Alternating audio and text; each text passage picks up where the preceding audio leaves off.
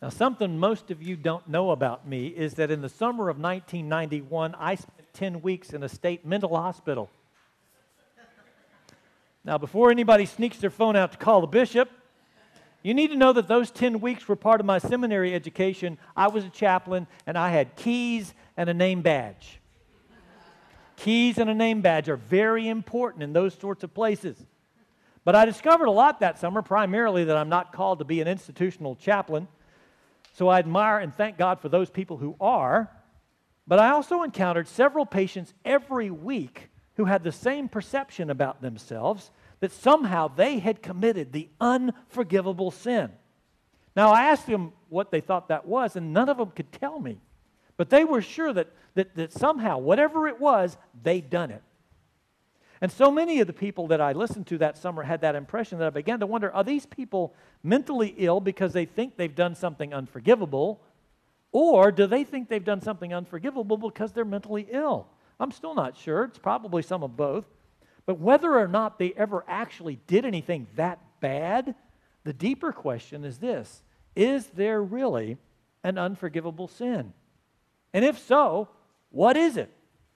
Now, Jesus answers that today when he says, "Truly I tell you, people can be forgiven all their sins and every slander they utter, but whoever blasphemes against the Holy Spirit will never be forgiven. They're guilty of an eternal sin." Okay, so there is an unforgivable sin, blaspheming the Holy Spirit. Well, that clears things up, doesn't it?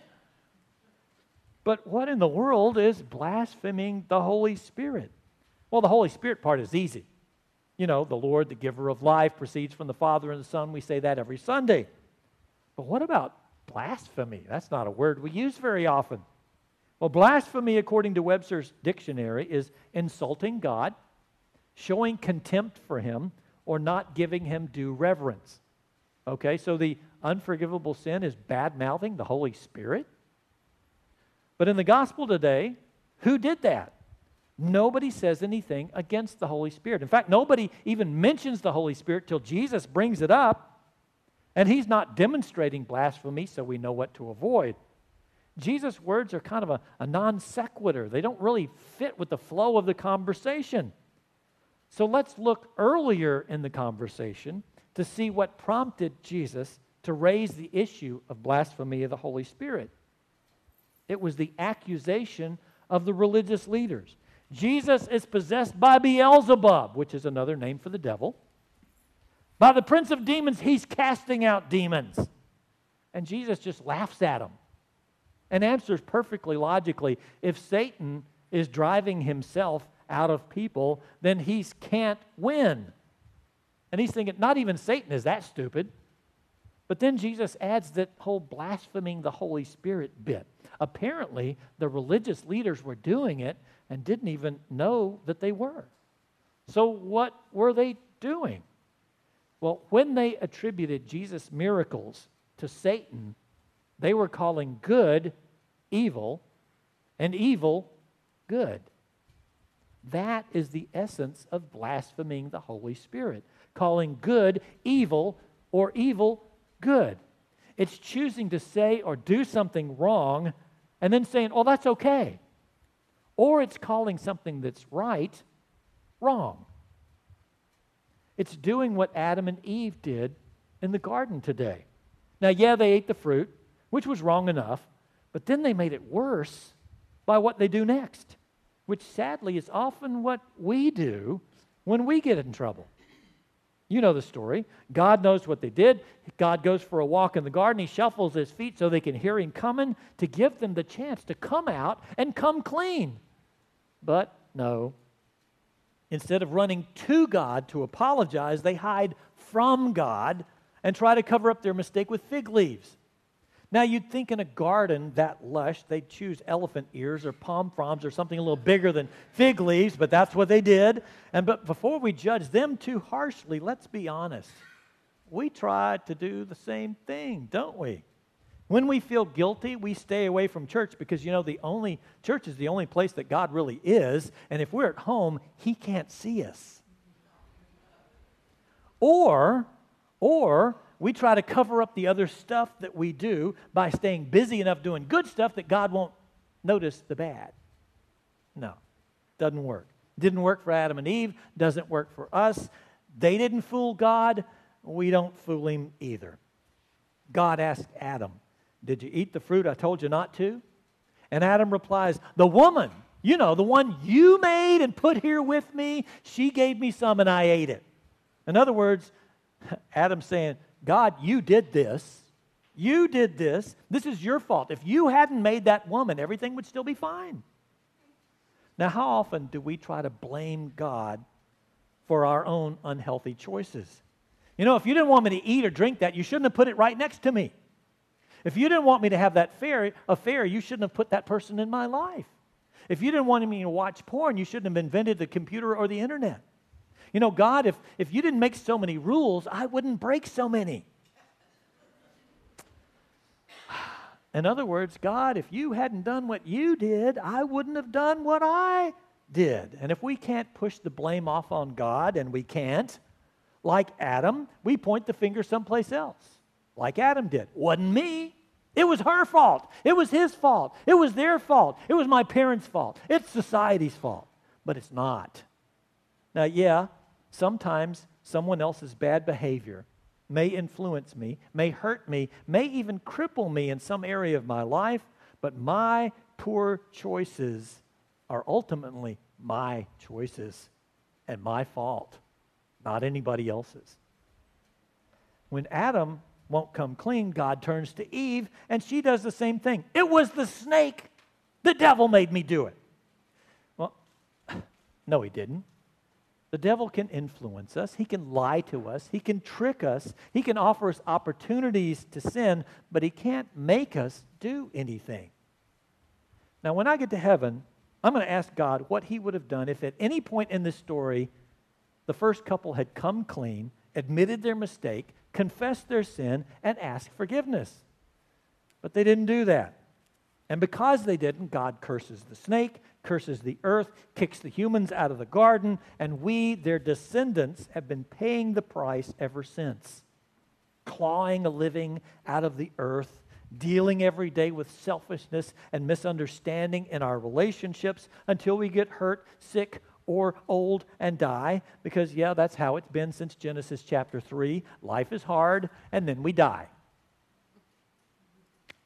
Blasphemy of the Holy Spirit is calling good evil or evil good.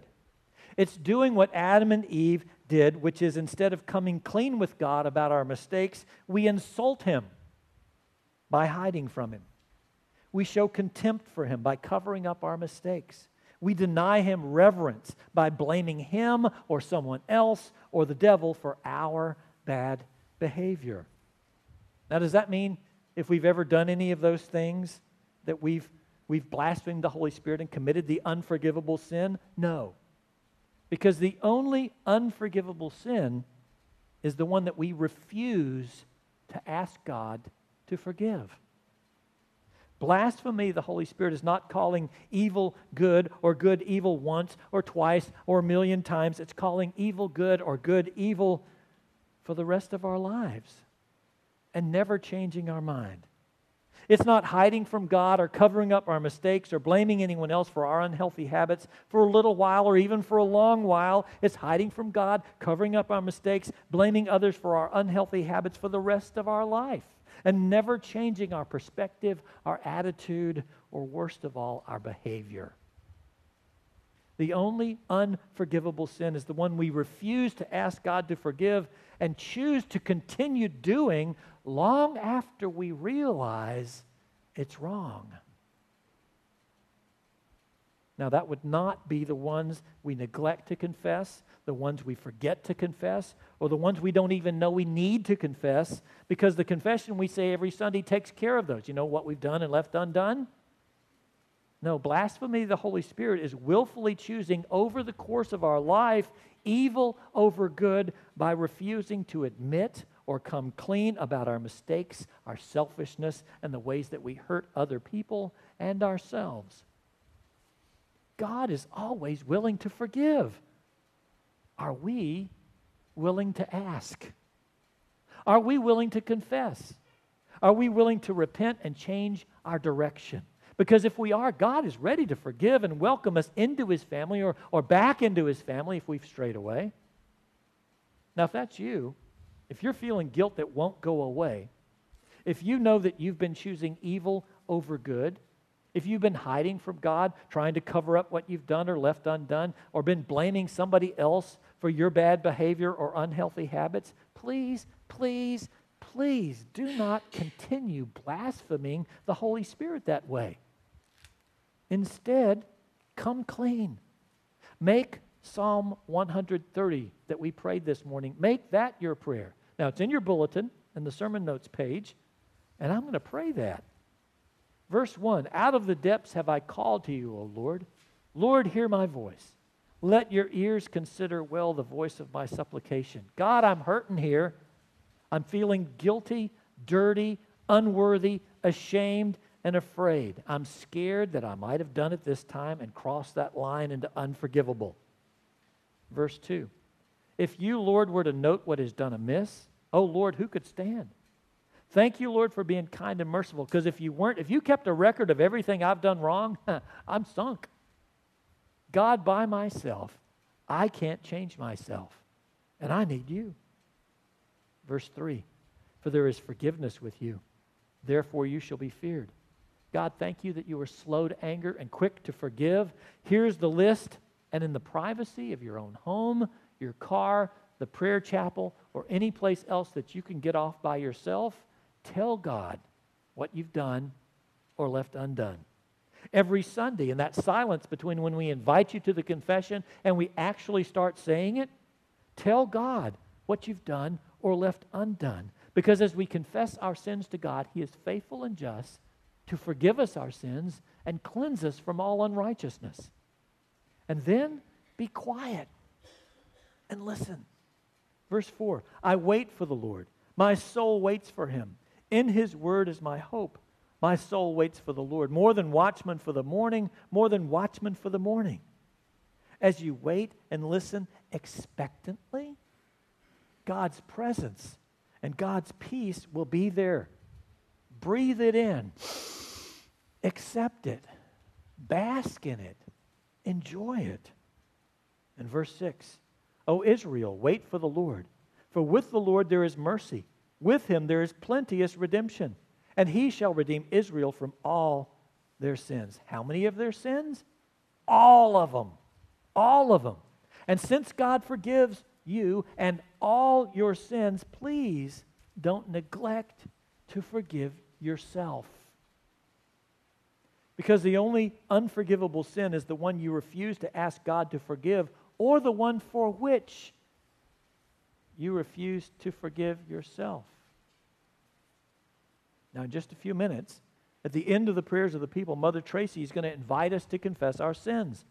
In the silence that follows, admit to God whatever comes to mind, and then confess with the rest of us the rest. When Mother Tracy stands and gives the absolution, accept that God has forgiven all your sins. And then don't forget to forgive yourself.